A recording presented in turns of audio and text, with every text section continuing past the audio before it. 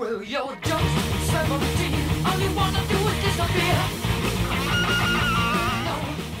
Hello and welcome to Stand and Deliver, a JoJo podcast. This week, we discuss episodes 23 through 25 of Season 3, Sheer Heart Attack Part 1 through Atom Heart Father. We'll find out if Sheer Heart Attack does in fact have a weakness. Do you know just how I feel? Do you know just how I feel?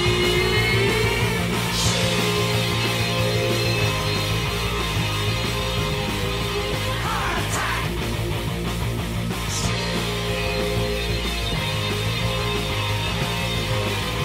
Heart attack.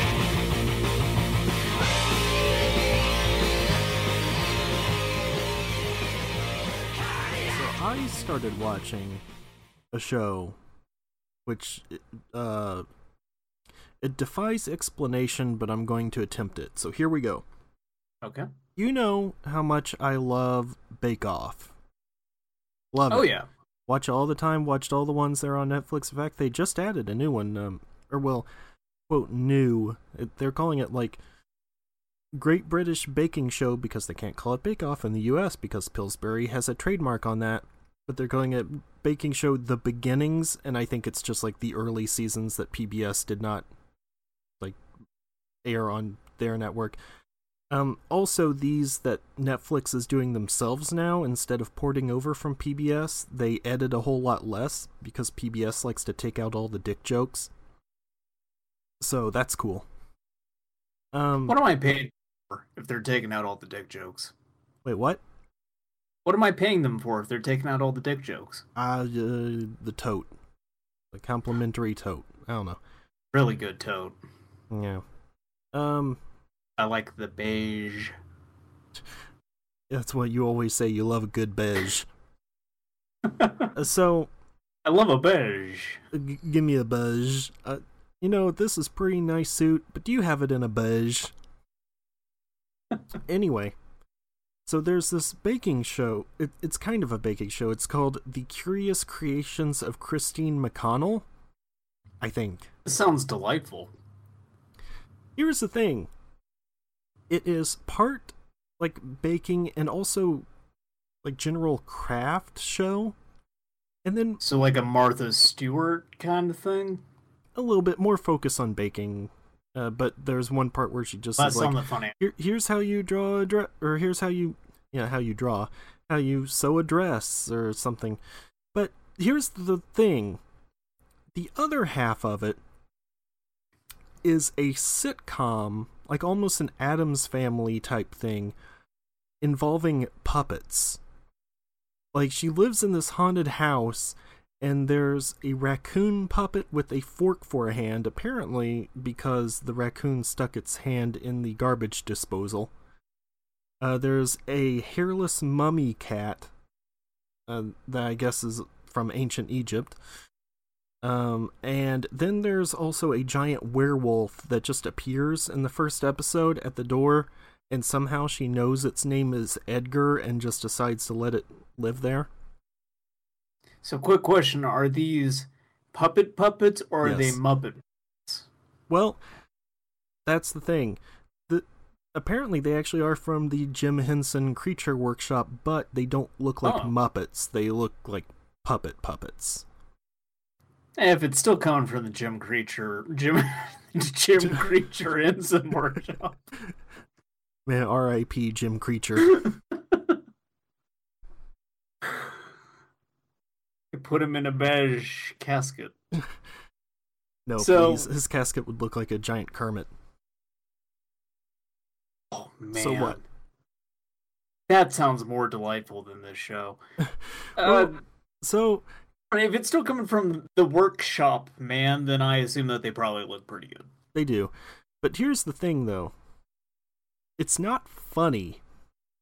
It's charming, and there's something about it that I can't help but enjoy. But it's not great. Because for one thing, all of the things she's showing how to make take way too much effort to ever try at home. Like, she makes this crazy cake house And by the way, she's demonstrating how to make this cake house while... Alright, so the neighbor shows up, and he's mad because the raccoon has been trying to fuck his garden gnomes. So... This isn't a comedy? It is. I thought, but you said that it's, like, charming, not funny. Oh, it's trying to be funny. Oh, okay, because, alright, I misunderstood you then. I thought this was more, like, not played for laughs necessarily, the way that you put it. Oh, no, then you no, mentioned no. a raccoon fucking garden gnomes, and Well, like, I'm trying to imagine that, like, being genuine and not a joke. No, it's occasionally funny. Like, actually, this bit with the neighbor is the funniest bit. Okay. Like, I don't... While she's showing how to make candy cane horns or something, then it'll just cut back to the puppets watching this and being like, who's she talking to? Or, oh, interesting. Like, it's... Oh... It sounds okay, I guess. I can't stop watching. I've watched 3 episodes. The 3rd episode guest stars Dita Von Teese for some reason. And it's about her preparing for a dinner date with a guy she met at the graveyard who also might be a serial killer. I wasn't aware that they were filming my date with...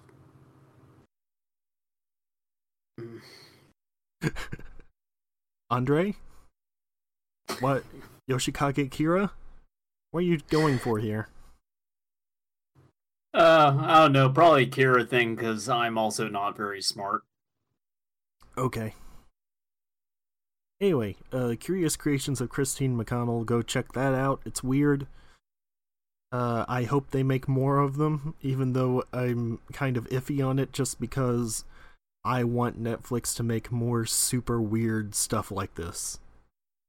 Yeah, that's the thing that appeals to me most about something like Netflix is they don't have, like in general, this stuff that's just not, like, on network TV, you can get away with anything that you want, so, like, why not take a risk on it? Especially something like Netflix, where they just really seem to be doing whatever.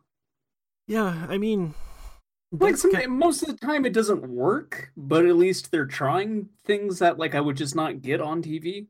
Well, that's why people hate stuff like The Ranch or those Adam Sandler movies, where it's like, you can do whatever you want, so why would you choose to just make a multi-camera sitcom or another Adam Sandler movie that's indistinguishable from the rest?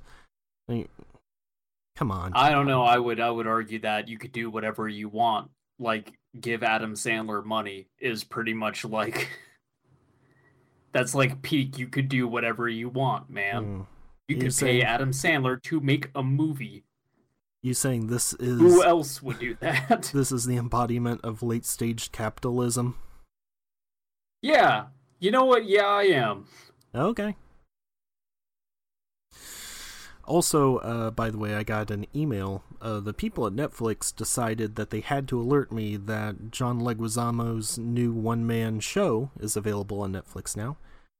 And they were right. I know.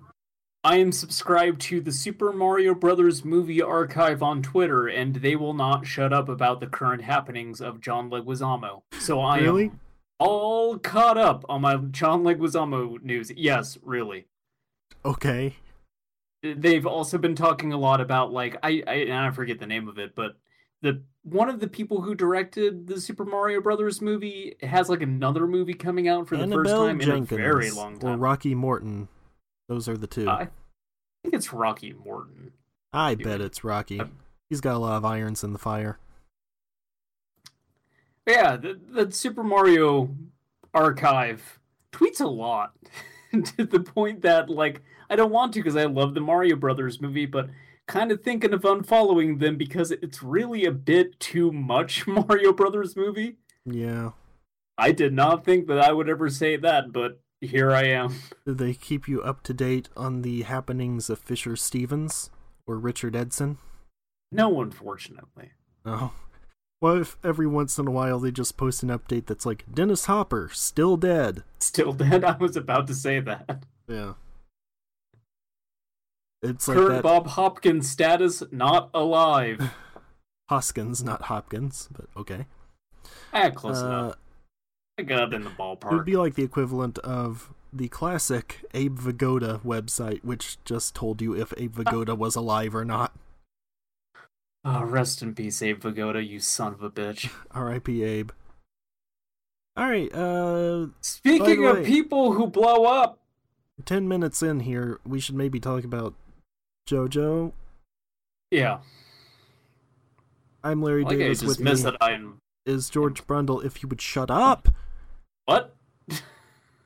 Are we recording now? With me is George Brundle. Today we talked. We watched episodes. We're gonna talk about them. Here we go. Look, at least I'm awake this week instead of last week. That thing was a mess.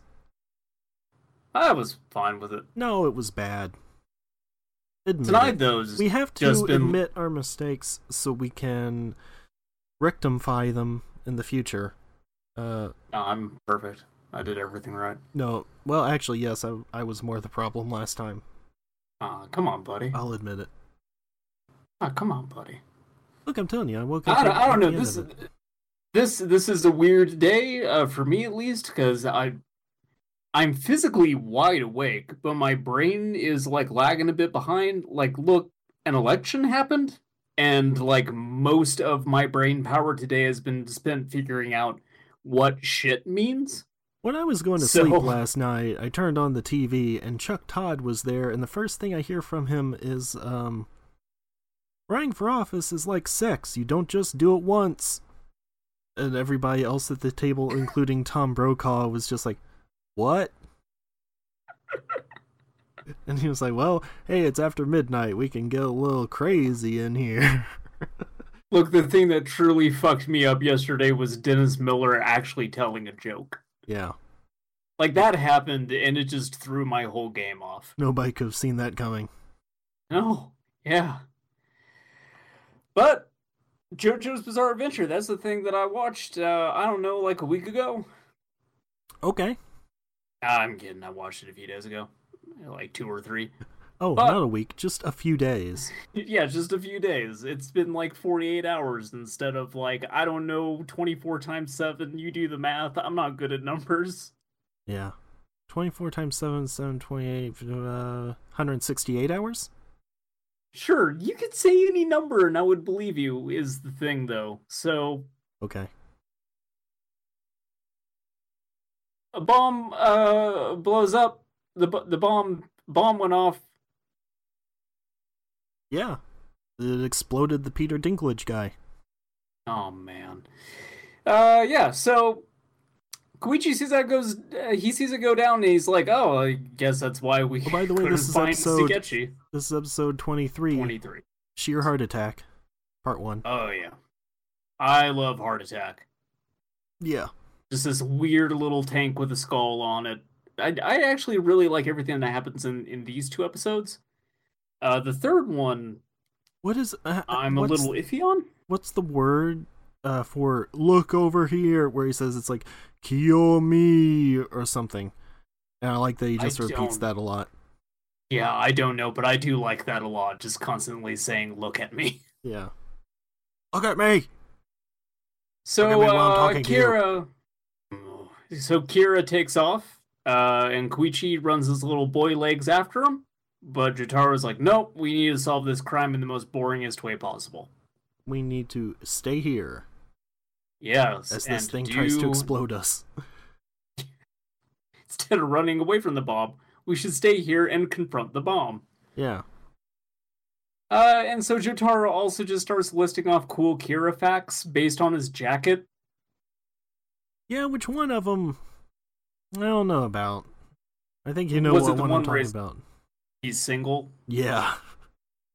I don't know. That dude gets around, just not in a conventional manner. Well, specifically that Jotaro's reasoning is he must be single because otherwise his wife would have just fixed the button for him. Jotaro's not exactly progressive thinking. No. So the bomb's also like still around, and like it jumps out from a pair of shoes, I think, and like starts just grinding Koichi's face with its treads. Uh-huh. Which I just really like this look that Koichi's giving it, just freaking the fuck out. Mm-hmm. Skin being peeled off by tank treads. Ugh. Oh, I love sheer heart attack. But yeah, it gets like punched away by Star Platinum, and like no matter how much he's punching it, like the tank isn't breaking. It's like super durable. Yeah. And he does this thing where he like starts pulling at like its mouth, trying to rip it in half. Mm-hmm. Just Which a is great thing to do. great. Especially when shown that it can explode at any moment. Yeah.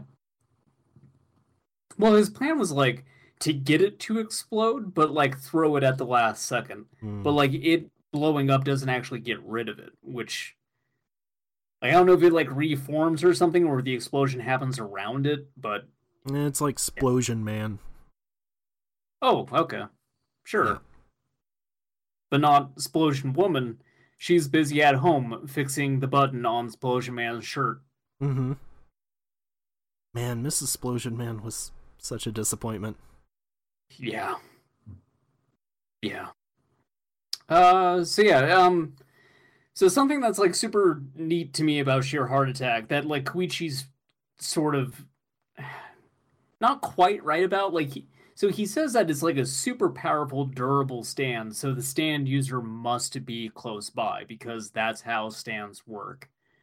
But that's not the case because Kira is like 2 blocks away just going to get coffee. Yep. And yet they whatever, can't, losers. like, yeah. He's like, ah, fuck it. It's been like 2 minutes. I'll probably be dead within 3. Whatever. Want to get a cappuccino? You there, I'll have a mocha frap and step on it. This is like the first thing that Kira does in these episodes where it's just like, man, he's really kind of just dumb. Yeah. Like, instead of staying around and kind of making sure that your stand actually takes care of these 2 other stand users, just leaving Sheer Heart Attack and going to get a cup of coffee does not work out for. I mean, up to this point, he's never really encountered anybody who could do anything to him. And so his arrogance is kind of a problem.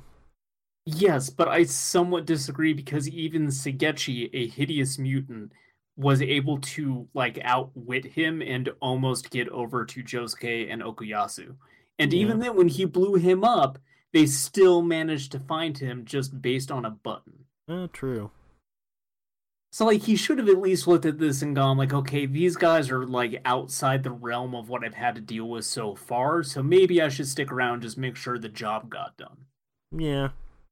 I mean, I'm not disagreeing that's dumb, I'm just saying there's maybe a reason for his dumbness. Yeah, so we're in agreement, because, yeah, I think that the dumb things Kira does is still well within his character. But he's still dumb. Yeah. Look, he's still very dumb. Most people in the series are pretty dumb. Except Koichi. Like, these 2 episodes really makes me like Koichi that much more. He still does some pretty dumb stuff. Yeah, but he's pretty great in these 2 episodes. Yeah. And hey, remember a long time ago when I told you there was going to be a stand that spells out curse words in English? Oh man, I love Reverb Act 3. Uh-huh. I really, really do. Yep. Anyway. So, Koichi sends out Reverb, speaking of, to like scout him, but he goes to like his limit of 50 meters. And so the tank is now going for Koichi, and he can't protect himself because Reverb is too far out. Even though Jotaro just told him, do not send Reverb out, keep it near you so it can protect you. Exactly. So Jotaro has to like stop time, and like he makes a fire because he's figured out that like the tank is attracted to sources of heat. Like it can't see, it doesn't really have much in the way of like, it's not very cognizant. It just goes after heat. That's it. Yeah, it's just completely automated. Here's the thing, I'm pretty sure that in the time it took Jotaro to start a fire, he could have just punched it away. Right? Yeah. Yeah, he could have. You know, It's too far. I can't get Jotaro over also there. not smart. Yeah. But yeah, Well, so look, it here's the thing though about that. Like, I'll give Araki credit for trying to change things up and not just making Jotaro punch everything. Like, if he has to Sure. come up with a convoluted explanation as to how he comes up with a more creative solution, okay, sure. there's certainly been worse cases of that in JoJo's Bizarre Adventure too. Like we're totally at a point where, and especially in the third episode that we're going to be going over, things happen that I kind of would give more slack to now because it's not even the most egregious example of Araki kind of bending the rules Yeah, or doing something out of character. yeah. Like, there's Um, actually something that's really noticeable like that near the very end of the season. We'll get to it eventually. But yeah, Jotaro almost dies because of this explosion. This great plan he had. Like, so the thing that I had wrote down that bugged me about this was more that, like, Jotaro started the fire and then did not move away from it. Yeah. Well, he only had enough time to start the fire, not enough to get away after he started it. Sure, I Oh. also feel like I kind of think he probably had enough time to get away from it. But, Well, yeah, again, probably. to go into, like, Araki stuff, like, it's obvious he needs to write Jotaro out of this next fight because Jotaro would probably be able to beat this. Yeah. Like, just using the world. They could at least, like, get away. Yeah, it's kind of the old thing of finding ways for Polnareff to not be involved with things, because otherwise he would just stab everyone 100 times in 2 seconds. Exactly. So yeah, the tank's like going after Koichi and Jotaro again, and so Koichi has to drag Jotaro, who is at least like 3 times his body mass, away. Uh-huh. Strong little boy. Yeah. Just firemen carrying this guy around. I mean, he's small, but he's very dense. You know, he's like Danny DeVito. So yeah, he drags him back here. He's just holding up an egg. Reverb Act 3 comes out of it. Yeah, can't wait to see Can I triple? Can't wait to see Koichi debut as the Trash Man. Can I offer you a stand in these trying times? You know, Oh. Okuyasu seems like the kind of guy who would make a fortune in boiled denim. I kind of think of Okuyasu more as like a Mac character. Yeah, okay. Who's Country Mac, though? Oh, Shigechi. Oh, no. What? No, come on. Shigechi's like Gale the Snail. Oh God, yeah, actually, Yeah. no. Well, no, Shigechi is more the Oh God, what is their name? The trio, like the 2 brothers and the sister. They love the milk. McPoyles. It would be the McPoyles all rolled in into one person. Yeah. There's Okay. there's no way Shigechi doesn't go home after school and immediately drink an entire gallon of milk and then spend like the next 30 minutes puking into the sink. Yeah, okay, I can see that. While his mom is in the other room crying because she doesn't understand why her son is this way. R.I.P. Shigechi. I'm so glad Shigechi is gone. Oh man. I'm glad this child died, says George Brundle. I am though, because like I'll talk about him probably for this episode and the next, and then I will mercifully forget that he existed and never have to think about him again. Until Probably. like they print part 4 in the US, and then I read it, and then I get to see him drawn, which I'm sure is again 100 times more horrifying. I looked it up, actually. About the same. Oh god. I mean, still bad. Yes. Still bad. He looks So- more like Dodoria in drawn form. I do like Dodoria. Me too. He's no Zarbon, but Oh no, duh. Come on. Mm-hmm. So, Koichi is now trying to like turn on a bunch of lights and kind of distract this crazy heat-seeking murder tank away from him and Jotaro, and he eventually comes upon a kitchen, which is awesome because there's a whole bunch of things that get real hot in kitchens. Except this kitchen sucks. Yeah. Like everything is electric, so it takes forever to heat up. I mean, that's not necessarily bad, but for this purpose, it's bad. Yes, it's a bad time. I kind of was confused why oh my god, why Koichi? Sketchy on my mind. Why Koichi didn't just like open up a refrigerator and like dump everything out and shove himself and Jotaro inside of it? That's a good plan. Yeah. I mean, Jotaro would not fit in it. Well, sacrifices have to be made. Somebody's got to survive. Just throw Jotaro's body onto the stove.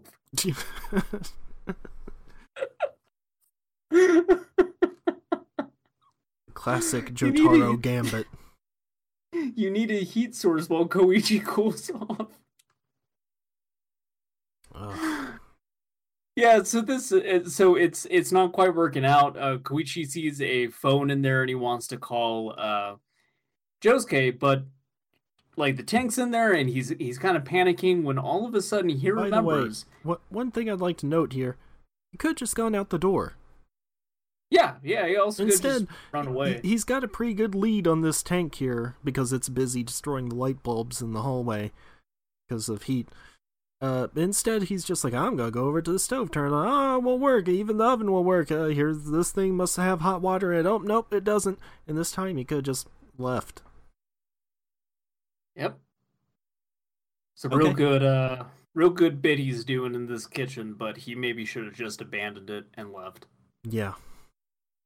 So yes, but he does thankfully remember though that he has a other version of reverb. Mm-hmm. Like a real convenient time to remember, like, oh, I have a power that would be exactly perfect in this situation. So he has Act 2 make an orb that says sizzle on it, and then makes a sort of carrot on a stick thing for the tank, so it's just wheeling itself around in a circle. Hey, this is a good opportunity to bring this up. This is something that's bothered me for quite some time. Okay. Carrot on a stick, as demonstrated on this episode, even with a helpful diagram with the donkey. Dangling carrot in front of it with a stick to make them head towards it. Yeah. They're stupid. They don't know anything. Yeah, but here's the thing. There's also the phrase carrot and stick, which means basically you either offer a carrot or hit them with a stick. Which is not the same thing, but seems like people shouldn't be using those two terms that are so similar. Yeah, those are pretty different. Yeah. I was actually not aware of the second one. I've heard it before, and every time I heard it, I was like, that doesn't make any sense. And then I realized, eventually I looked it up, as like, oh, this is like some other thing that people use sometimes. Just hitting a donkey in the face with a stick? No, I don't think like hitting it in the face necessarily, but maybe on the like butt or something. offering it a carrot and then going yoink, and then hitting it in the face with a piece of wood? Basically, it's saying like you can choose That's a pretty good joke. Either, yeah. Oh man, you imagine the look on the donkey's face? Hey, get this. It's getting a carrot. You ready for a good joke? Here we go. Hi, I'm Johnny Knoxville. Welcome to Jackass. Then he hits a donkey with a stick. Anyway, no, the idea is that it is reinforcement either positive, by giving it a reward like a carrot, or negative by hitting it when it does something wrong. That's the idea. Wow, no shit. No, but you didn't understand the concept. No, I did. I also just think it'd be a really good like prank to pull over on a donkey. You make it think it's getting a carrot, then whap. Alright, everybody loves donkey pranks. It's where the phrase donkey punch comes from. Well, Yeah, sure. It's when you come on a donkey's back. Everyone knows that. You suck it in the back of the yeah. Originated in Tijuana. So, yes, reverb echoes. He makes the sizzle, attaches it like a carrot on a stick. Takes a sheer heart attack down to the sizzler and shows it a good time. Oh yeah, love those buffets. So there's a real good bit here though where Koichi finally calls up Josuke, and it's like that bit from Seinfeld where George's dad is just like, "It's Frank Costanza, George's dead, call me back." Yeah. Like he's just panicking about everything. Mm-hmm. We found the killer, Jotaro's dead, call me back. Who is this? So yeah, Josuke just sort of like gets the general like he knows about where Koichi's at, but he doesn't really know what's going on. He just knows that something bad is going down. It involves the killer and this shoe shop. Shoe shop.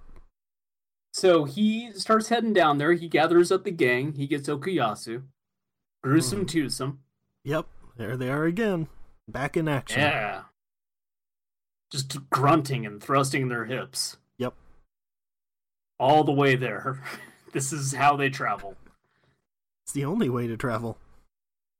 Yeah. So while this is going on, though, like the stove apparently didn't shut off, and now it's really heating up. So the sizzle ball is no longer the hottest object in the room, which draws sheer heart attack away. It blows up the kitchen, it throws Koichi and Jotaro out of it, and it's still, like, it's going after them now. And Koichi realizes that Reverb is a husk again, and again thinks that Reverb died, which you think that he would know better at this point? Yeah, well, he realizes within, like, a few seconds, oh, right, it did this before. Yeah, to be fair, he figures it out. Also, he might be a little concussed from the explosion. I don't know. Maybe. So, we see the new Reverb Act 3, who fucking rules. Hell yeah. He's got 2 pairs of pants. He has shorts on top of other pants. Yeah! Double and he keeps pants. spelling out shit. Yep. His voice is great. It's just a really cocky version of Koichi. Uh-huh. And also all metallic. I love it. Yeah. So he orders Reverb to protect him, and Reverb starts doing the aura thing. So it's like it's more of a power stand. So similar to like Crazy Diamond or Star Platinum, like it can't leave more than, I think it's like 5 meters. Yes. But And he's much more powerful, so that's the trade-off. Yeah. Yes. He also has like a pretty cool ability where like he freezes, like air quote freezes somebody. What he does is he ends up increasing their weight dramatically, and so that weight. Well, it's not actually a freeze. He just liked to rhyme 3 and freeze. Yeah. Like they had to tie it back into the whole reverb echo like musical sound thing somehow. So I guess like his thing is like rhyming stuff. I think like Act 3 is supposed to be kind of a rapper. Kind of. I love it. I don't. Well, he has a very good quote coming up that you will probably, like me, think is the best quote in the entire series, and it's from Reverb Act 3. Oh man, I mean he's already spelling shit out. Oh, it's even better. I just love every time he just goes S-H-I-T. Yep. It's his catchphrase. It's a really good one too. But yeah, the closer he gets to whatever he has frozen, the more weight it gains, and the further away, obviously, the less weight that it has stacked on. And then it can only apply that to one thing at a time. Gotta limit this thing somehow because it's kind of overpowered. Yeah. But elsewhere, since stands are connected to their users, Kira's enjoying a nice cafe mocha. Uh-huh. And his big dumb hand just plows right through the glass. Yep. He's the main guy from Idle Hands over here. He's just like, oh shit! I'm like the main guy from Idle Hands over here. That's what he says in the show.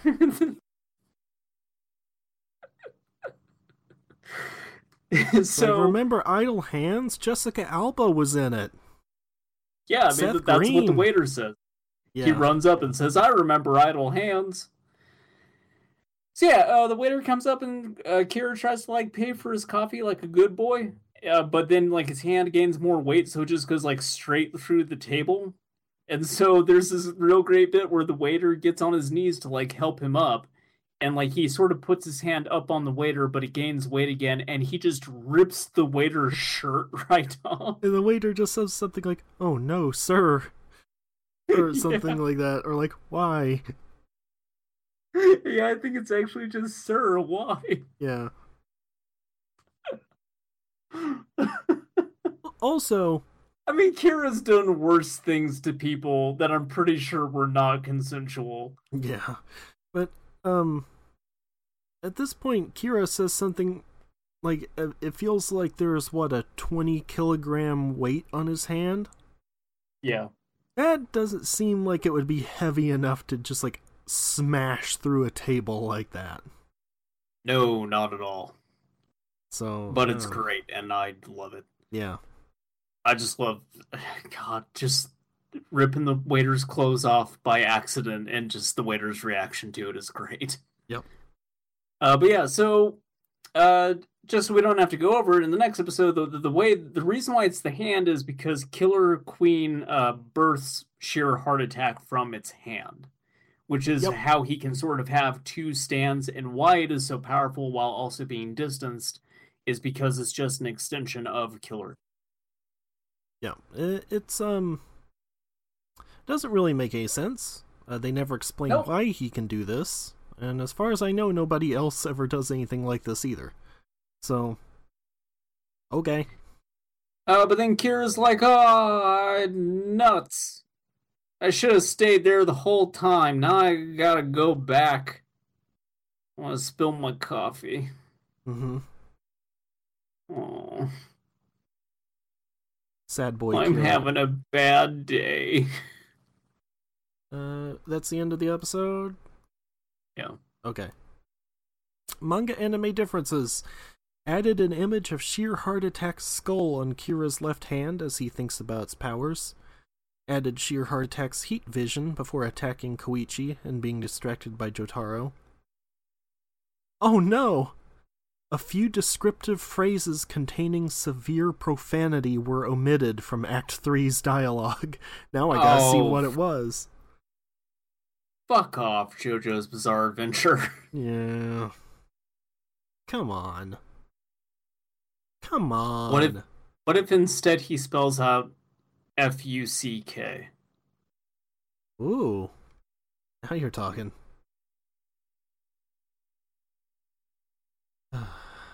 Is that it? Those are the only it. anime difference? Yeah. Oh, alright. Surprisingly slim. Yep. But looks like we've especially got a few compared to one. I was gonna say, especially compared to that Cinderella episode that was just a laundry list of changes. Yeah. Kira's trying to get over his sheer heart attack, but he gets mugged by a couple of bunks. These punks are really great. Yeah, I love these guys. They are mad at the working class and the man. Well, I mean, I am too, but yeah, sure, they're very relatable. Mm-hmm. Especially when they talk about how angry they are because they can't get bitches. I mean, man, I feel you. I tell people, Kira's hey, getting... I have a JoJo's Bizarre Adventure podcast. Maybe you've heard of it. Oh no, Larry, and, don't. They do not care. Yeah. So anyway, Kira's getting mugged Just by kidding. a couple I of don't tell incel. anyone in real life about this, and I never will. Good. So Kira's getting mugged by a couple of incels, and he drops his wallet, and one of them picks it up, and his fingers get blown off from money bombs. Yeah, Money Bombs starring Brad Pitt. So, yeah, Kira eventually shows up to all this shit going on with Sheer Heart Attack and Koichi, and he's like not cool with it. Well, no, would you be?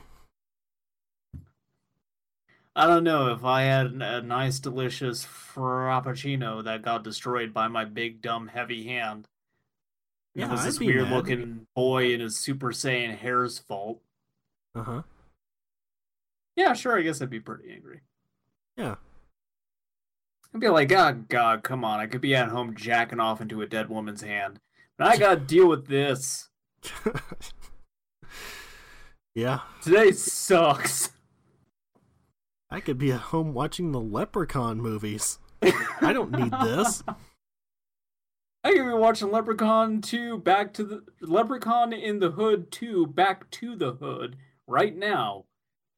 Mm-hmm. But I gotta go over this JoJo's episode. Which is There's the a one part where the Leprechaun in appears Leprechaun- like at a concert? Is that the first one or the second? So at the very end of Leprechaun in the Hood, there's a segment that I think was cut out earlier in the film because it's where he brainwashes his zombie fly zombie fly honeys, as he refers to them, which is a trio Sure. of women in matching gold outfits. And he does this by rapping. So if you ever wanted to listen to Warwick Davis rap in a bad Irish accent, then Leprechaun in the Hood is the movie for you. I've never wanted anything more. It's really bad. It's terrible. No. He keeps referring to himself as the Lep in the Hood, which is like kind of just a bad name because it doesn't like rhyme or have any flow to it at all. Also, it sounds And, like he's the a Leprechaun's- leper. Yes. But like the Leprechaun's whole thing is like rhyming, so you think he would be better at this. Well, the Leprechaun's whole thing is having gold and wanting his gold. What if at the end of the movie, the main characters dressed up in drag, and so the whole final sequence of them defeating the Leprechaun is them in like bad lipstick and ill-fitting dresses? That sounds pretty good. It is. We It's never great. mentioned in the last podcast. One of them, or maybe the last one was before you had watched Leprechaun in Space. But Leprechaun in Space does feature, speaking of Always Sunny in Philadelphia, Jackie DiNardo. yeah. And I what's her name from Tool Time? Yeah, I had mentioned to you that she is usually wearing a flak jacket in that movie, so they don't really do anything to sort of like accentuate anything about her in the way that like Always Sunny in Philadelphia did, except until a certain point in the movie where they are fighting the Leprechaun in the ship's laboratory, and some acid gets splashed on her, and so there's like no real reason for that to happen other than a bunch of characters run up and start stripping clothes off of her to get the acid off, and then one of them just runs up with a water pitcher and pours water all over her so her clothes that are left are clinging to her body. And this makes the paraplegic that the Leprechaun injected scorpion DNA into like super horny, so he turns into a scorpion monster faster. I mean, on one level, you could probably make a case that that's meant to be a joke on the end of Alien. On the other hand, yeah. Yeah. Yeah. It's that's a choice. I mean, that movie also has the leprechaun bursting out of a man's crotch, flying across the room in a sheriff's outfit, and then saying, "Hold it right there, pilgrim." Yep. Leprechaun in Space is really, it's pretty damn good.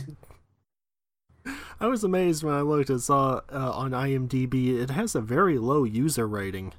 And you would expect that from Shocking. critics, but you would think that people who are watching Leprechaun movies would recognize when something is good and stupid. So, spoilers for anyone who hasn't seen Leprechaun in Space. Skip ahead maybe a little bit in the podcast because I'm going to talk about the ending right now. but they eject the Leprechaun out into space, and he stretches out a bunch and then blows up. And one of the final shots of the movie is the surviving characters looking on one of the screens as the Leprechaun's dismembered hands form middle fingers. Sure. And then one of them just goes, yeah, like, yeah, right back at you, buddy. And then the movie ends.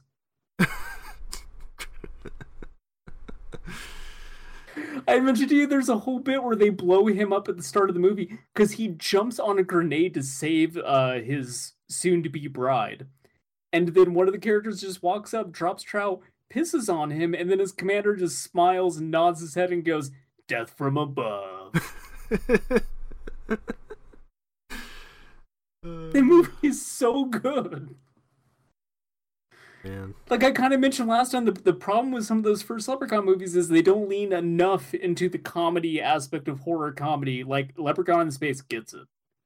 Also, anybody listening to this, I recommend just look up the trailer for Leprechaun in Space, because for one thing, it kind of shows you everything you need to know about that movie in 2 or 3 minutes. Second, the music they use in it is fantastic.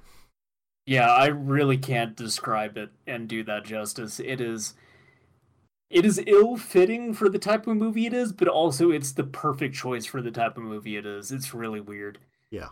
But that trailer is up there for me with, like, Doll Man vs. Evil Toys. Oh, yeah. Trailers used to be an art form. Yeah. Now it's just like, wow. But yeah, then I went to, like, Leprechaun in the Hood, and it starts getting uncomfortable because, like, the Leprechaun gets reawakened and his first lines are free at last, thank God Almighty, I'm free at last. I'm just like, oh, God. Then he gets reawakened the second time and he says he has more loot than Tiger Woods, and I just shut the movie off and waited like a day to come back to it. I intentionally waited a day because I was like, I'm going to need to buy a lot of beer to make it through this movie, so I bought myself, like, a couple of tall boys. Mm-hmm. Oh, God. Should have really gotten into the Leprechaun in the Hood spirit and just gotten some 40s. Oh, God, I should have. Drink straight out the 8 bottle. Yeah, and the whole cross-dressing sequence in the end, one of them, who the movie has established to be a virgin, gets shot to death, and his dying words are, "Is there pussy in heaven?" Well, does anyone answer? Is there somebody who's holding his hands just like, yeah, buddy, yeah, it's all over the place, like you can't get enough of it? Kind of. Oh, okay. Like the other character is in a dress and is like sort of just, he looks genuinely sad about this, even though that's the line he went out on. Yeah. Oh, God. Also, Leprechaun in the Hood is the only Leprechaun movie where the good guys actually lose. Fun really? Leprechaun fact for you. Yeah. Hot Lep facts. Here we go. Yeah. That movie also seems as if they tried to, like, tie everything together because, like, a surprising amount of Leprechaun lore from the other movies that has never carried over before between any of them is now all in this one. Okay. Like, the pendant from the third movie is back. The whole thing about, like, the essence of a 4-leaf clover will defeat him is back. They straight up take a bit where he gets stuck in a safe, which happened in the second movie. So it was, like, really neat for me, a Lep head, seeing all these bits from old Leprechaun movies just sort of, like, get consolidated. Yeah. So wait, he gets stuck in a safe at some point? Like, yeah, so in Jason from The Good Place? Exactly. Oh, okay. Yeah, in the second movie, they basically hold a safe up to the other end of I think like a doggy door or something. Or no, I think he just sort of he opens the door and he can't react because he's already running, and he runs into the safe and then they close it on him. Okay. And that's the same thing that happens in Leprechaun in the Hood. Starring Iced. Yeah, iced tea. Coolio shows up at one point in this movie. Of course he does. What else is he gonna do? Yeah. Well, look forward Gotta to take our Leprechaun movie watch through podcasts. Def Lepard. We'll be watching them all in order. Oh shit! I kind of want to do that now. I don't. Yeah, you do. No, I really don't. Shut up and watch these movies. No, I refuse. You can't make me. I beg to differ, but okay, let's move on. I've got my ways. All right. So, Kira, much like the leprechaun, will show respect when respect is earned, but will still totally kill you. He offers him some tissue to mop up his blood, which I thought was going to be like he turned the tissue into a bomb. Yeah. But he didn't. He's actually offering it to him. He's a very nice guy. He wants Koichi to be a good, clean corpse, because he just starts beating the hell out of him. Yeah. Shoves his foot into his mouth and, like, bashes his face against concrete repeatedly. Yep. And eventually just punches clean through him like he's a Dragon Ball character. Yeah. But before that happens, Koichi gets the better of him because he took out his wallet and his ID and tells Kira what his name is and where he lives, and he's just like, I am a child, and I figured you out. And then Koichi says what I have been thinking now since the last podcast, which is like, the reason this happened is because you were stupid. He's like, you ain't dumb... so hot. Yeah. Yoshikage Kira, you were a dumb motherfucker. And so then, yes, that is what causes Kira to punch through him like a Dragon Ball character. Yep.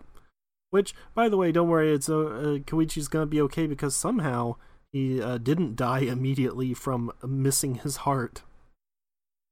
Yeah, like that's the fucked up part, is it's right through where his heart would be. Yeah. But don't worry, the human Senzu being Josuke is about to show up. Yeah. Josuke throwing a Senzu bean over to Kira, wants him to be at his best. Sucker. What an idiot. So the reason Josuke and Okuyasu actually show up is because, again, Kira does something stupid, which is he notices Koichi's shoe got blown off and his sock is on backwards, and he's just like, ugh, this kid. Well, again, this is supposed to be like I gotta OCD fix stuff. Sure. I mean, I actually do really like this as a character trait, but also it's one of the dumbest ways to get caught is I need to turn this boy's sock, like, inside out so it looks right. Before I explode him.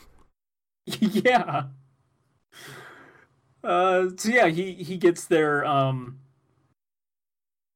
no, Jotaro actually gets back up and stops him, but, like, Jotaro is too weak from getting, like, blown the hell up to really do much, but, like, he auras him anyway. Yeah. Like, he still mangles Kira. Yeah. Not enough, though. But then, like, no. Which, like, I can believe he was still weakened from getting blown up. But I mean, like, if this were an really ordinary... got blown up. Yeah. If this were, like, an ordinary aura, I think Kira would just outright be dead. Probably. Which, like, that's something I actually liked about this, too, is, like, you can tell Kira has a really powerful stand that can do a lot of really heinous shit. But because Kira's just not had that experience with other stand users or, like, even really fighting other people and being confrontational, like, he can get beaten very easily in a one-on-one. Yeah. Like, unlike someone like Dio, where he just systematically took everybody out. Yeah, and that's what I like about this part specifically in Kira, is that his whole thing is sneaking around and doing dirt behind the scenes instead of just, like, powering up and punching everyone. Yeah. Yeah, I'm so, like, I sit here and I say Kira's an idiot, but, like, he kind of has to be in order for anything to kind of work out. Because he's still really good at messing with stuff behind the scenes. Well, the main characters really are just kind of so dumb that yeah, you need him to be dumber than he probably actually would be. Yeah. And again, even though I keep calling him an idiot, I actually still really like Kira's character. I think he's a pretty good villain. So Yeah. I don't want my dismissing of his intelligence to be mistaken as me thinking he's a bad character. No. Yeah, so Josuke shows up, starts healing everybody, and they kind of notice that like Kira's like crawling away. And so Kira does this bit where he just starts like he pretends to be like a victim, and he's doing it in this way that reminded me of like Light's final scene from Death Note. Yeah. Yeah. Where it's this complete 180. Mm-hmm. Just crying, bawling his eyes out. Mm-hmm. But he makes a mistake. He asks Josuke to heal him, and then Josuke is like, I'm not a doctor. Why do you think I can heal you? That was really stupid. I'm a high schooler. What's wrong with you? Yeah.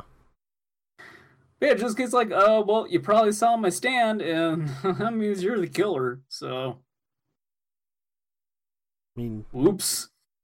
Look, Josuke's not the smartest either, so... Again, just a series of unfortunate events here for Kira. Yeah.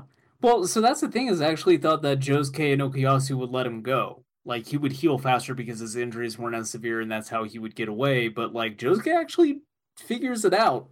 Mm-hmm. But then, like, Kira gets up and he's just like, oh, you guys found me, time to chop off my hand, I guess. Mm-hmm. So you guys will be, like, too wowed by me chopping my own hand off, and I'll just skedaddle. Yep. It's definitely a plan, I guess. I mean, sure. Kira does what could charitably be called a plan, I guess. Yep. It's like Yeah, lizards when they remove their tail to get away, see? Sure, it's a real Piccolo move, drawing it Yeah. back to Dragon Ball. Yeah. Just, Kung Fu chopping a limb off, whatever. Yep. Except Deal with sheer unfortunately, heart attack again. Kira cannot just shoot another hand out. No. Well, it works out for him anyway. Yeah. Because Josuke just punches it to heal it, and so then this really great bit of them running down the street, basically going, after that hand! Yeah. They're just following it, sliding along the ground, kind of like a thing from the Addams Family. And then way ahead of them is just Kira with no hand, and he just bumps into his coworkers, and he's like, work is out already, huh? Yeah, That's great. I'll see you guys later, and then even just like shows them his stump, and they freak out. He like waves to them with it. Oh god. So things get a little weird here because the amount of time that elapses, it doesn't seem like any of this should necessarily be possible. Yeah. This bit gets really weird. The hand ends up going to the Cinderella salon. You told me last week that Ao would come back into this in a big way, and now I understand exactly how. Yep. Aya is on the ground. There is what appears to be Kira's dead body at the salon chair. It appears to be Kira if you forgot that he's blonde, which they apparently did. Or that he's missing a hand. Yeah. So this person that they initially mistake for Kira has no face, no fingerprints on his right hand, but his left hand is totally intact because Kira did not seem to consider maybe just ripping that thing off to make this convincing. Yeah. To be fair, like, he is pretty beat up, and I guess you could kind of just use that as an excuse for all his lapses in judgment after running away, but also, again, he's kind of an idiot, so Also, who knows? But cut him a little bit of slack because this is a good plan. It is, yeah. Because what he did was he forced Aya to use Cinderella to change his identity with somebody who he just picked up off the street. Yep. And then he turned Aya into a bomb just because Kira is not enough of a piece of shit. Yeah. Plugged a big old hole in her neck. Yeah, poor Josuke. He wanted to help her because Josuke's a nice boy. He is. He nearly gets blown up because of it. Yeah. But yeah, so they run outside because the hand kind of goes out the back door, and they start yelling for Kira because I think Koichi says he's a coward, tries to get him to like come out of the crowd because it's after work, everyone's in the streets, and then Jotaro's like, yeah, he's got a new identity now, like he's not even the Kira that we knew anymore, like he's not going to show up. He pretty much won. Mm-hmm. That's it. That's the episode. And at the end there, when they leave, there are a couple of cameos of people that are going to show up in the future. Oh, I didn't know. Well, obviously I didn't know. Well, yeah. Who shows up, but... I'm saying that's a neat thing. That's probably in the now that I mention it, manga anime differences. None of these characters show up in the manga. Probably not. Remove that Kira's jacket is from the brand Valentina. Oh, that was also a difference in the one where they go to the shoe shop, right? I feel like that's come up before.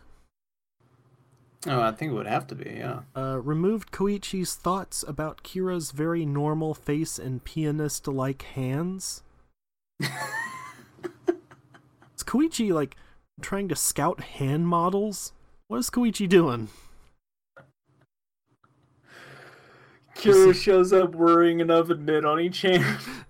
That's one of that glass thing like David Duchovny has in Zoolander. Yeah. And he just steps up, like, you freaking idiot! Change Kira's address from Jozenji, that's hard to say, the street of Josuke and Okuyasu, to Kotodai, the street of Reimi. It can be noted that during Kira's death scene in the manga... Oh. Well, there you go. It can be noted that in the manga he is said to live in Kotodai. Well, look, come on. This is JoJo. He's not gonna make it out of this. Are you telling me he doesn't survive this and sires like 5 weird babies that show up in like part 7? No. They're like, ooga booga, we're the kids of Kira. We're gonna fuck you up. Whoopsie doodles. Added Okuyasu using his stand to pull Josuke and Koichi away from Aya's explosion. Oh, yeah, that's right. Like a weird cutaway of him like using the hand. I'm glad Okuyasu got a moment, though. Yeah. As Koichi looks for Yoshikage Kira character... Yep, these guys are added to the crowd of people. Additionally, nice. Kira, now disguised as Kosaku, can be seen from far away leaving the area in a white suit and dark purple pants. So, yep. Wait, what? Hold on. Trivia. In the final shot of the episode where Kira escapes, an advertisement for Austin Powers 2 can be seen on the cinema marquee. Really? I did not notice this. The Spy Who Shagged Me. The JoJo Wiki here links to the Wikipedia article for The Spy Who Shagged Me. Alright. Hold on, I've got my iPad baby, here. While you start the next one, I'm going to check this because I want to see it. Hi, I'm George Brunello. Let me tell you about episode 25. Can't be as good as episode 24 because there ain't no Austin Powers in it. Unless there's like manga anime differences. Goldmember was playing in the background when Kira was making dinner. Well, look, that might happen. I don't know. Some lady and her weird kid are mad about her husband because he's a bum. Yeah, see. Also, her husband is Kira now. Yeah, so I did not remember this was actually when this happens. Like, I couldn't remember if the Kosaku stuff started now or later. Well, it starts right now. Yeah, but you've mentioned before, like, someone you talked to... Oh, yeah. It just says Powers 2 here. It doesn't really look like Austin Powers. I wonder if it is not meant to be Austin Powers, someone on the JoJo's wiki just saw Powers 2 and said, well, that's gotta be Austin Powers 2, right? That's very likely, considering the things we know about the JoJo wiki. Someone on the JoJo wiki just badly wished for an Austin Powers reference in JoJo's Bizarre Adventure. Also, though, remember, this is the TV version. It's very possible that was changed, and then maybe, like, on the Blu-ray version, it is Austin Powers. I don't know. They restored the Austin Powers poster in the Blu-ray version, Yeah, sure. I don't know. Yeah. So, so this lady's, like, fed up with her husband because he's a bum, and she wants to get a good one over on him, so when he comes home, she's like, there ain't no dinner. Actually, I went to the store, and your favorite meal is sitting in the kitchen, and it's like, it's all draped over, like a silk sheet, just waiting for him, and he picks it up. It's a bowl of ramen. Love it. She's like, I got you, fucker! It's not terrible. But then no, I mean, look, man, I've ordered some ramen from Japan, and the ramen that I ordered from there was not particularly expensive or great ramen, and it's pretty good. It's way better than the crap that they sell here. So, like, a giant bowl of ramen from Japan, probably great. Itadakimasu, he says. Right? Yeah. Sure. Itadakimasu? Is that what they say? Look at me? No. Kimochi. No, kimochi's good. Right? Yeah. Sure. Yeah. I don't know. I don't know. Okay. So he starts, like, making dinner, and that, like, blows her mind. And so, like, we kind of cut away from this, and we go over to the resort area of Morio, where everyone is investigating Kira's house. They find out that he was made from old man sperm. Just like me. Yeah, so I was going to ask you, have you ever had an uncontrollable desire to kill women and cut off their hands? Is that an old sperm boy thing? I mean, uncontrollable, no, because I haven't done it. But, look, sometimes you can't help it. You get thoughts. But you do collect all of your finger and toenail clippings in jars, right? Oh, absolutely. Okay. You keep detailed logs of how long they were. I do that, but, like, with my nose hairs. It's a good call. Yeah. You're going to need that information. They're a lot more variable. I count how many of them have turned white year by year. Oh. The results might shock you. Or probably not, actually. It's more every year, so I'm getting old. Then I'm gonna die. Happens to everybody. Yep. We all get gray nose hairs and then we die. Yep, that's how it works. That's how life works. That's how it works. So yeah, he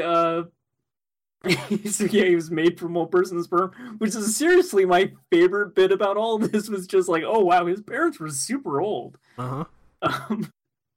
He never had any surgeries, which at first struck me as a little bit weird, but then I considered, like, he's not that much older than I am. I think he's supposed to be like 33 or something like that. And all the surgeries that I have had were, like, elected into. I didn't need to have them. I've never had a surgery. Actually, I think it was only the one that I had that I elected into. Because I don't think you would count kind of like the teeth stuff I had to do as necessarily being a surgery. No, I wouldn't. Yeah. So yeah, like, that's totally possible. So, but, like, he has no scars or anything that could like identify him from a surgery. He never came in first in any sports or anything like that. And then Jotaro initially is like, I was hoping to come here and find out he was good at something or had something unique about him that we could trace him with.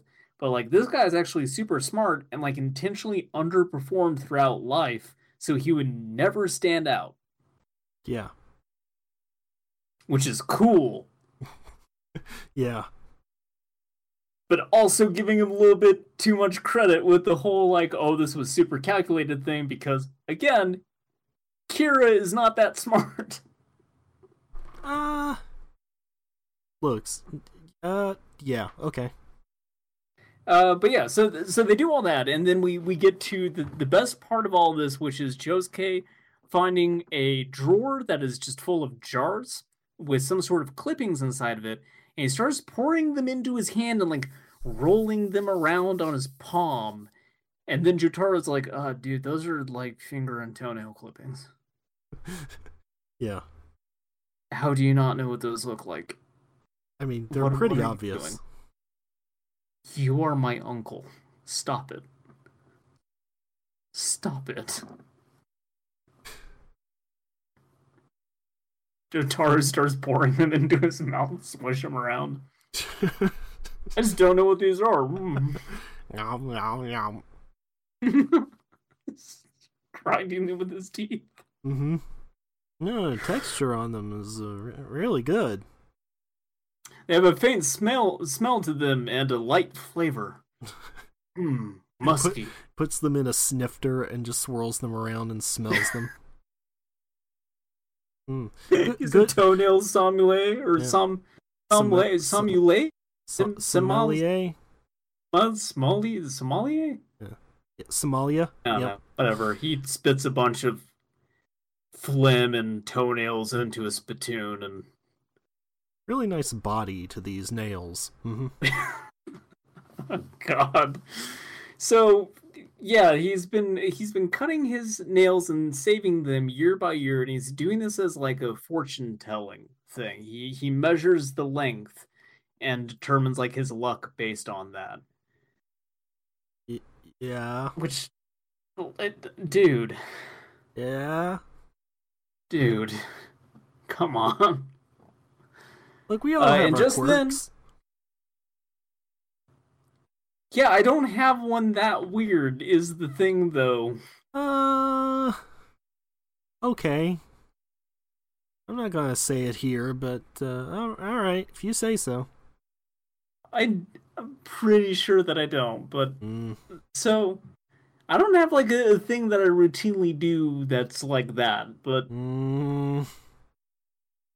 We'll talk about it after the podcast, because I have no idea why you keep groaning at me.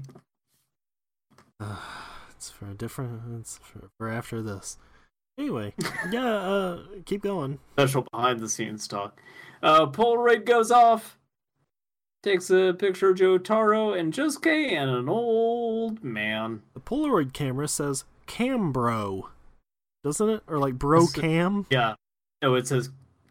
Oh, yeah, no, it might be Brocam. Yeah. But yeah, it's some variation of that. But it's Kira's dad in the photo. Oh, no. The elder... Old man, Kira. He calls to the telephone in the room, and because they won't answer it, he flings it into Josuke's face. And, like, he starts... They think that, like, oh, well, this is, this is obviously the ghost of Kira's father, and he wants us to leave. But it's the opposite of that. He says that they will never leave here alive because he will protect his weird son. Mm-hmm. By the way, old man Kira here, now he's a real leprechaun type. Oh, yes. Yeah. Also, he's great, just like the leprechaun. Yeah. Yeah. So... Koichi runs in, and he's just like, stands can hurt ghosts. Everyone remember that. We had a whole episode about it. Ghosts. Ghosts. No, actually, we don't. This is the first time that they've established this. Oh, okay. Because there was nothing about actually using their stands to attack any of the ghostly presence in the Remy episode. Oh, right. But it turns out that they can, and honestly, I don't think it's that much of a stretch to be able to, both of those being sort of spiritual things. It makes sense. Yeah. So, like, Crazy Diamond rips the Polaroid up, but, like, doing that causes, like, any damage that was done to the Polaroid to reflect on Josuke and Jotaro. So they get all ripped up into pieces, and, like, Crazy Diamond has to fix it again. I really like the bit with Jotaro's head, like, in two, floating apart, and he's like, no, you need to fix it, hurry! This was a bad idea. Fix it! Get back. Ow, ow, ow, ow, ow, ow, ow, ow, ow. Fix it. So Josuke is just like, hey, Okuyasu, use the hand and scrape the old man out of the picture. And he goes, on it, boss. And then he runs through a window. Yep. The great Okuyasu. So what's actually happening is, as Koichi demonstrates by trying to put his arms into the room and then peering near where Okuyasu flung himself, is the room now sort of exists in its own space. So it's no longer there. So reaching into the room, it's a pocket dimension. Yes, yeah. So also I like how all the sound effects for this are just clearly made with somebody's mouth. Uh-huh. Like if there's a crashing sound, it's just like mm-hmm. It's just during this bit, like it's not anywhere else in the episode. Yep. So it's just like a thing with the stand. It's great. Mm-hmm. So anyway, Jotaro's like, I give up. Well, that's the end of the episode. Yeah. Jotaro and Josuke die at the end. Yep, everybody dies. Kira wins. Yeah, so, so they get their heads sliced off in this picture. Like, he just sticks a knife to their neck and then just pushes it a little bit and completely severs their heads cleanly. Yep. I love it. And then a knife starts flying towards Josuke. So this was a little weird to me because he had just got done saying any damage in the picture is reflected in reality. So if he cut their heads off, I thought it would just be that their heads would then just fall off. But instead, this knife comes flying out. Well, if they had cut the picture in half, that would happen. But I think maybe if he causes something to happen in the photo, like it still has to actually happen in real life. See, I don't know. The more terrifying twist to that stand, though, would be that anything he does in the photo immediately happens in real life. Well, yes. But it's okay, because Jotaro has a plan. Yeah. Even though he said he gave up. Yeah, he's just building dramatic tension. Sure. But yeah, Josuke tries to, like, stop the knife, and he can't. And then that's when Jotaro takes a picture of Kira using the same camera, which transfers Elder Kira's soul from one photo to the next.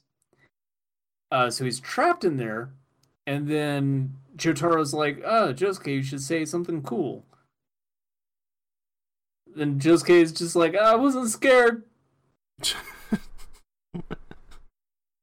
Yeah. I ain't scared of no leprechaun. I ain't afraid of no roller coaster. So Jotaro, like, folds the picture in half and, like, tapes it up, pins it to a wall, and it's just like, all right, well, this dude was, like, super concerned about killing us. There's something in this house he does not want us to find. Mm-hmm. And he's right. So, yeah, oh yeah. Definitely did not want him to find the toenail clippings. That's what really brings this whole case together. No, not that. There's another thing. He didn't want him to find his Cambro, obviously. You know, those yeah. photos that he took of his very old wife were just for him. Mm. That's just for Daddy. Anywho, so there's this great sequence here where, like, he's pretending to be suffocating inside the photo to trick Okuyasu and Koichi, who are the dumbest of the bunch. Before that, what do they find?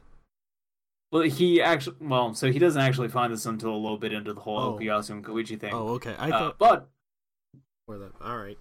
Well, it kind of doesn't matter, but yeah, Josuke opens up a drawer and whatever, he finds a stand arrow in there. It's So then, sure. There was just a second bow and arrow floating around out there. Yeah, whatever. Yeah. How many dang stand arrows there are? Tons of them. We even get out there. We even get flashback of Dio and Inya. They're just like, yeah. And Yaba. I don't know, they were handing out arrows all the dang time back then. Who knows? There might be 10 more of them out there. Oh, shit.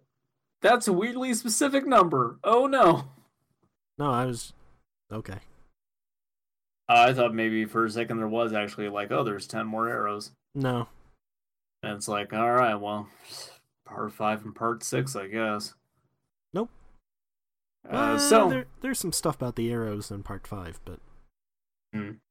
So, yes, he's trying to trick Okuyasu and Koichi, and then Okuyasu, instead of opening up any crack for him to get out, he just starts poking more thumbtacks into it to shut it up more. I do like that bit with Okuyasu where he's like, oh, you want some holes to breathe? All right, I'll give you a lot of holes. And then he does this laugh where he goes, keh, keh, keh, keh, keh. Okuyasu is the best. Yep. But yeah, so this gives Elder Kira an idea, or so he says. He starts making this really disturbing wrestling sound, and then Okuyasu's like, oh no, I messed up. Oh, Jotaro, he got out. Oh, he got out of the photo. I didn't see him get out of the photo, but he got out of the photo. Let me open the photo up so I can show you how he got out of the photo. Yeah. Yeah. Just screaming, I'm not very smart, while ripping this photo open. I mean, at this point, they should know. Jotaro just reaching out going, Okuyasu, no! Anyway, Elder Kira just pops on out of there, floats away. Slips through a seam in the wall. Yep. You know, cats get stuck in walls like that all the time. So, of course... Uh-huh. Just flattens himself out like a cat and slips in through a seam in the wall. Cat in the wall!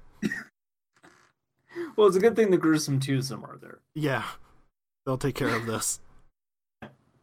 So he then slips out in the room where the stand arrow is and somehow absorbs the arrow into the photograph, which is a little inconsistent with his power, which needed an actual functioning camera to operate, which is why Jotaro destroyed the camera. Yeah. Then he does the thing that I love the most, which is he uses thread from his sweater, lassos him up a bird, and just flies away. Uh-huh. With the stand arrow, he's like, I'm gonna make more stand users to fuck with ya. Yep. See, I knew you would love this. For the rest of this season now, he is just floating around in that photograph, stabbing people with the stand arrow. Yes! This is the best! Yeah.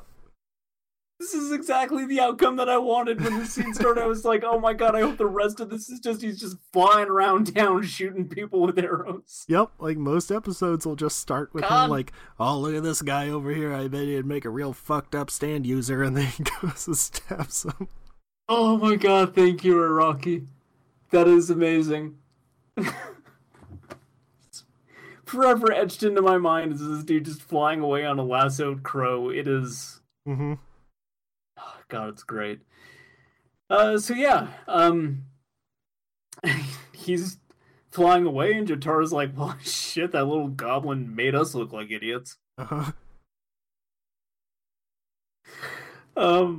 So Kira, meanwhile, is continuing to not fit in very well with his new surroundings, which is baffling his not wife. Mm-hmm. He makes a delicious looking omelet dinner, and then immediately goes over to clip his toenails. Mm-hmm. So I'm pretty sure this lady's going to die. Okay. He's going to be jacking off onto this lady's hand in like at least another couple episodes. Okay. So here's my prediction for how this is going to play out. I think that maybe all right, here we go. George's predictions. Let's go write it down. Hold the envelope up to my head. Uh-huh.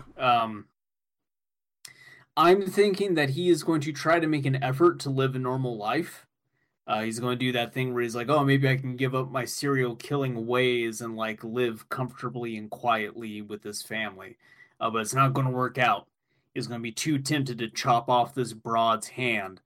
And then he's also going to find out, I'm thinking that like something's up with that kid. That kid acted super weird. And I think that kid is either like is a stand user or will like become a stand user. And then he's got to figure this whole thing out with like, oh, I could use this kid to my advantage. Or like if that doesn't happen, then my other guess would be like he kills the kid's mom, and then the kid using his stand tries to go after Kira, and then that blows Kira's cover. Okay. Those are George's predictions. Tune in for the rest of the series to see how they play out, if he was correct or not. Most people listening to this probably already know. It's either another milkman situation, or I'm like dead fucking wrong this time, so I don't know. Okay.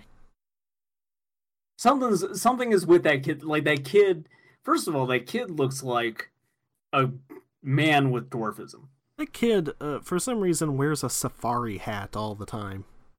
Yes, yeah. There's something going on with that kid. I am definitely convinced that kid is going to show up like a fair deal. I don't think that this is... Don't think this is what? The end I of don't him? think this is like the only time that we see him. Okay.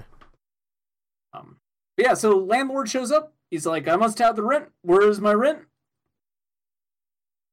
Dollars, dimes, and pennies. I need them all right now. Mr. Roper showing up here to shake him down.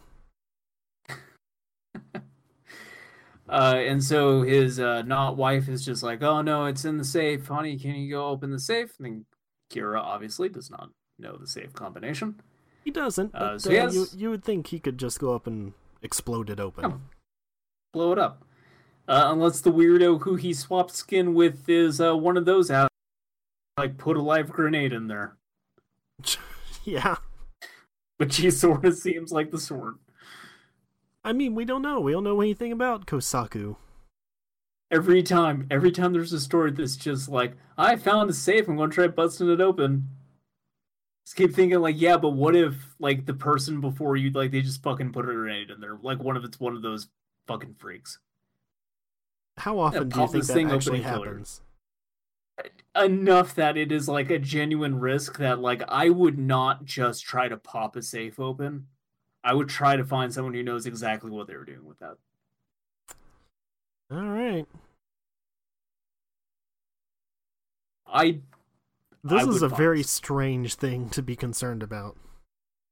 I'm very concerned about finding random safes. Apparently. So, he has this little plan where he gets Killer Queen to pickpocket a bunch of yen from the landlord, and then just gives him back his own yen and pays up for, like, I think half a year's worth of rent. Yeah, landlord's like stoked about this. $2,600, I think. Yeah, the best part is this plan's not going to work, because, like, the landlord is going to go back with his money and then realize, like, wait a second, I had the exact amount that I had before I went to this guy's house. Yeah. What the fuck is up with that? He's going to show up like 12 minutes later being like, hey, Dick. Uh-huh. Go open the safe. Also, the wife notices that he stole it. Oh, and she gets fucking soaked. Yeah. Like, just appears while he's in the shower, too, and is like, hey, what's going on? God, I love that this episode just ends with her blushing and going, so romantic. Yeah. There's something different about him. It's like he's a different person, but also better in every way, so I don't really care. Yeah. Oh god, I hope somebody chopped my husband's flesh off, put it onto his own. That gets me soaking wet. Just steaming. Oh god, that's how that episode ends. I had to leave off on that shit, so... Uh-huh. The next episode title, by the way, has me the most pumped up I have ever been for continuing JoJo's Bizarre Adventure. Well, manga anime differences. Change the order of events by putting some of the Kawajiri chapters... Oh my god, Kawajiri chapters before the events at Kira's villa. Added Hayato talking to himself about cameras. Foreshadowing somebody. Added a new Moriocho radio segment. Removed Koichi reacting to Okuyasu wondering if there are parts of Kira's victims inside the house. Jotaro stating that Kira still has his original left-hand fingerprints. and Josuke wondering about Kira's habits. So they took out the part where Jotaro says Kira still has his regular left fingerprints. I don't know why. I mean, like part of that's probably because it never comes up again, so they were just like, ah. Really? I don't think so. That's surprising considering that seemed like it was totally set up to be a big thing. Like that would be part of how they find him. You'd think so, but remember what series this is. Yeah, good point.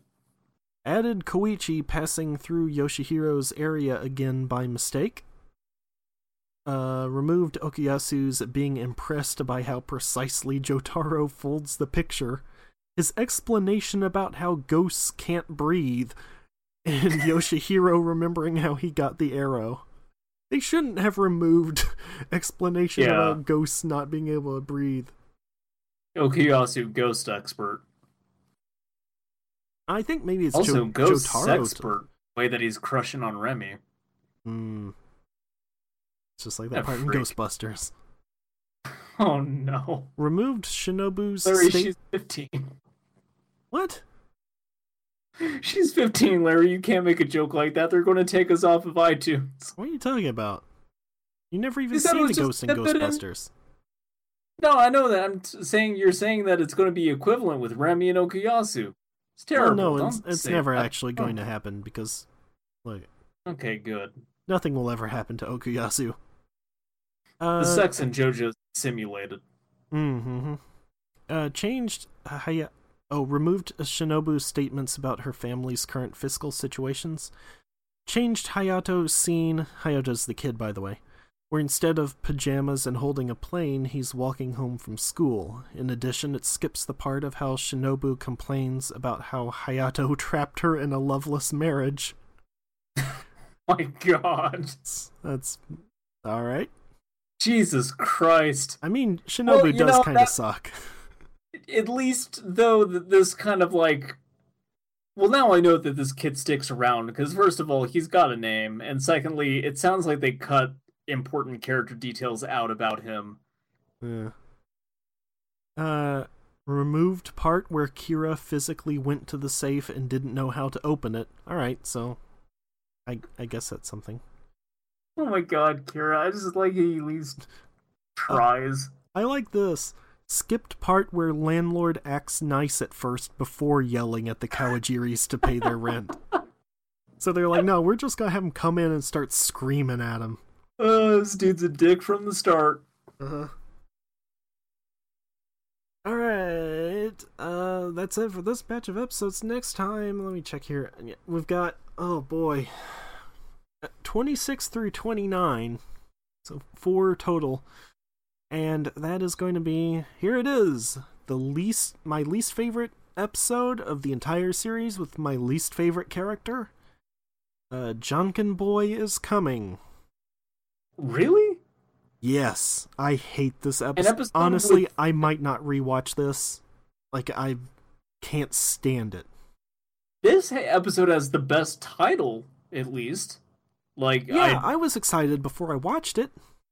Yeah, I'm super pumped. Yeah, now I'm finding out that this is the one that I've been like anticipating because you keep mentioning you really hate this one episode. I really do. Oh wow! Now, also, just it's completely irrelevant. excited. Nothing in it has any relevance to anything else that happens. It's just a complete one-off episode. The character sucks. He's disgusting. I hate him. I hate everything about him. Boy, it's the word. I'm probably not going to actually rewatch it. I am actually looking forward to this. I've been looking forward to seeing what you have described as the worst episode in this series. And I'm already looking forward to this episode just based on his name, so like I can't wait. He is worse than Shigechi. You have mentioned this numerous times. Like, I'm genuinely curious. I'm totally in the dark about this. Tonight, probably, I think, like, the first thing I'm going to do is watch this episode. So have fun. Anyway, I probably won't from the sounds of it, but, you know. Look, I don't know what you like. You might end up loving it. Yeah, who knows? Maybe.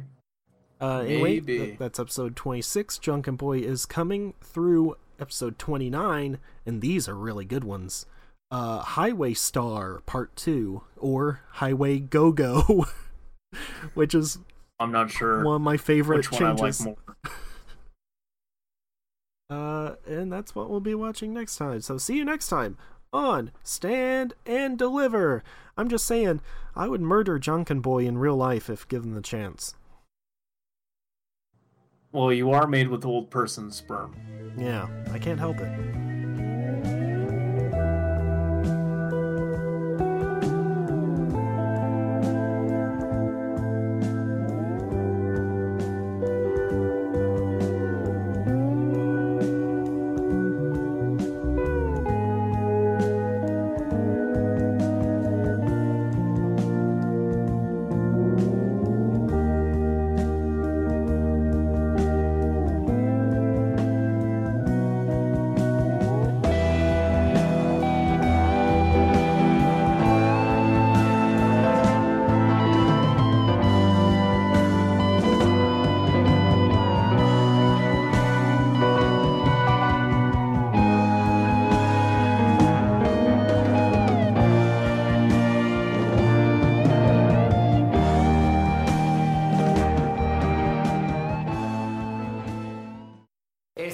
SHIT